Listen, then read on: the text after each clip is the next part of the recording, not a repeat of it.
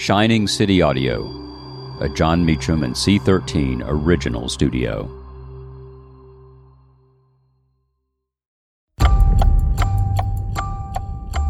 March 13th, 1965. LBJ meets with Alabama's George Wallace. I'm John Meacham, and this is Reflections of History.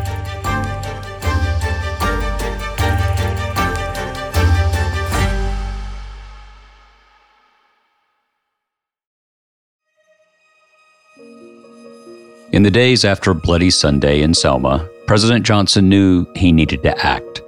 Images from the attack at the Pettus Bridge had been broadcast. ABC broke into the network premiere of Judgment at Nuremberg to show the footage. But Johnson was careful.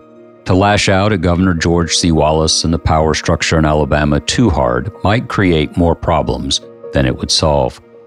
If I just send in federal troops with their big black boots, it will look like Reconstruction all over again, Johnson said privately. I will lose every moderate, not just in Alabama, but all over the South. Most Southern people don't like this violence. They know deep in their hearts that things are going to change. They may not like it, but they will accommodate. But not if it looks like the Civil War all over again. That will force them right into the arms of extremists and make a martyr of Wallace.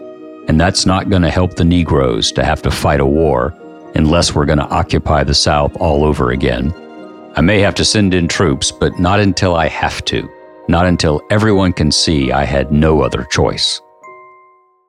Working through Tennessee Governor Buford Ellington, Johnson got Wallace to agree to come to the White House for a meeting. It was a classic LBJ encounter. The president seated Wallace on a couch in the Oval Office and then positioned himself in a taller rocking chair, dominating the smaller man.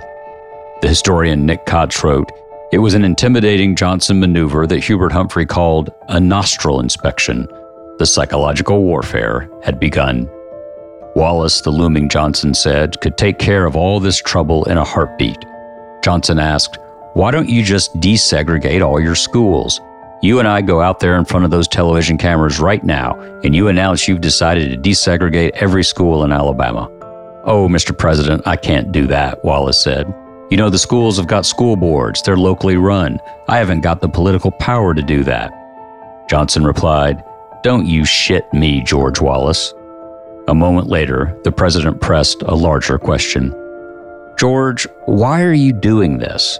You came into office a liberal. You spent all your life trying to do things for the poor. Now why are you working on this? Why are you off on this Negro thing? You ought to be down there calling for help for Aunt Susie in the nursing home." Johnson described the Great Society, the broad Johnson program on healthcare, education, and poverty. Everything seemed possible. Why not get on board? Johnson said, "Now listen, George, don't think about 1968. Think about 1988. You and me will be dead and gone then, George. What do you want left after you when you die? Do you want a great big marble monument that reads, 'George Wallace, he built'? Or do you want a little piece of pine board lying across that harsh soil that reads, 'George Wallace, he hated'?" Wallace surrendered. "Hell, if I'd stayed in there much longer," the governor remarked, "he'd have had me coming out for civil rights." The marchers from Selma to Montgomery would be protected. The President of the United States had prevailed.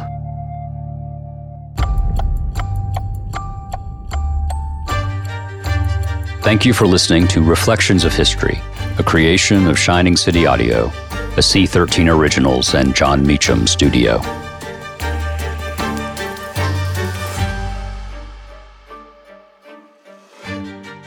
Reflections of History is executive produced by me, John Meacham, and Chris Corcoran, Chief Content Officer and founding partner of Cadence 13. Production and editing led by Lloyd Lockridge, Margot Gray, and Chris Basil. Production assistance by Andy Jaskowitz and Adam Macias. Cadence 13 is an Odyssey company. Be kind to your mind with guided meditations from the Meditation for Women podcast. Your mental health benefits from sleeping better, releasing anxiety, and gaining clarity, all of which are benefits of meditation. And since this is Mental Health Awareness Month, give yourself the gift of meditations. All you have to do is press play and close your eyes. Listen to Meditation for Women on the free Odyssey app or wherever you get your podcasts.